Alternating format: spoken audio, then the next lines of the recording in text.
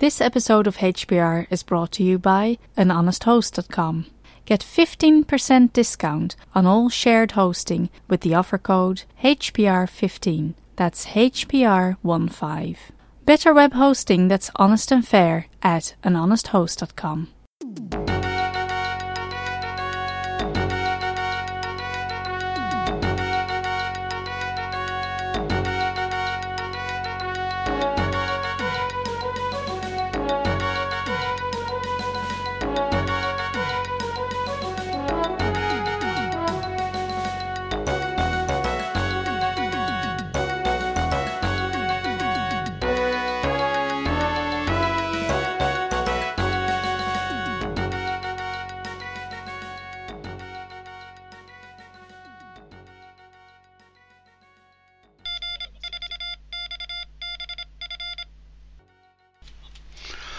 Hello and welcome to Hacker Public Radio.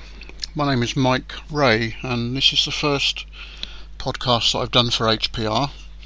In fact, it's the first podcast that I've done for anybody anywhere. How I got into accessible computing. Before we talk about how I got into accessible computing, it might be worth defining the term accessible.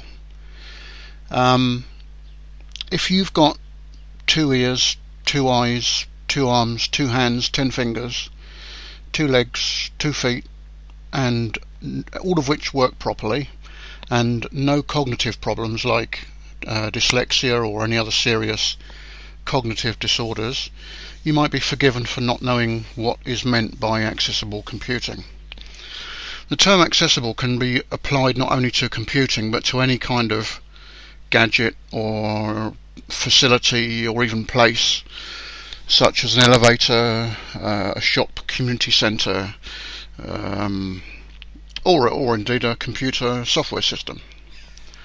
And accessibility is the ability of that system to be used by somebody with some kind of physical or cognitive impairment. So, how did I get into accessible computing? Well, it's really simple. I'm totally blind. I'm 50 years old and I've been blind now for about 6 years, although I've been visually impaired to some degree or another since I was born, gradually getting worse, but very quickly going totally blind about 6 years ago. So and I've been a programmer since about 1991. Not worked for a few years because of my blindness, but still in the market. So what do I use? What do blind people or visually impaired people in particular use to make a system accessible? A screen reader, very typically, is a system for reading the screen in synthesized speech. Also a refreshable braille display, which is a device which provides a line, typically either 40 or 80 braille cells. A cell is a 2 across and 3 down, or in the case of computer braille, 2 across and 4 down dots. The familiar braille pretty much everybody knows about. Those are the 2 tools that I use, and I use those on both Windows and Linux. And on Windows I use an open source screen reader called NVDA, which in recent years has come along in leaps and bounds and is really now snapping at the heels of the commercial opposition. All of the commercial opposition being extremely expensive. The market leader, it typically will cost you 3 if not 4 times the price that you paid for your machine to run it on. So an open source screen reader is a good option. On the Linux desktop there is only one real screen reader option, and that is Orca, which is part of GNOME now and runs very well and makes, along with a few other bits and pieces, makes most GTK applications accessible, and there's also accessibility for Qt applications, but that's a bit more patchy. In the Linux console there is SpeakUp, which is a console mode screen reader, which is actually a kernel module, and that works very well also.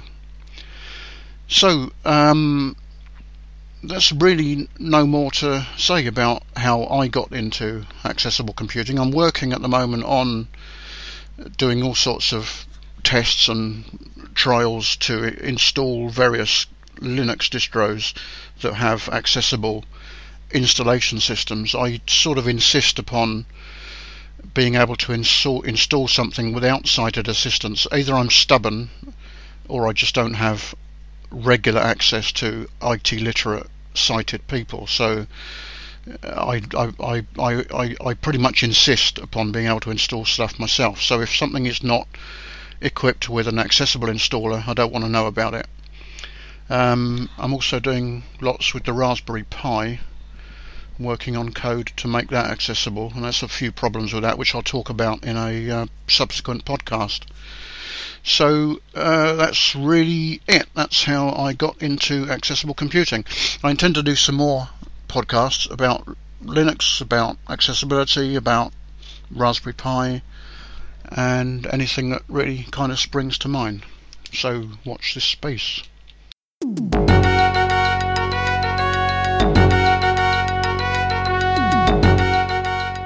You've been listening to Hacker Public Radio at hackerpublicradio.org. We are a community podcast network that releases shows every weekday, Monday through Friday. Today's show, like all our shows, was contributed by an HPR listener like yourself. If you ever thought of recording a podcast, then click on our contribute link to find out how easy it really is. Hacker Public Radio was founded by the Digital Dog Pound and the Infonomicon Computer Club and is part of the binary revolution at binrev.com. If you have comments on today's show, please email the host directly, leave a comment on the website, or record a follow-up episode yourself.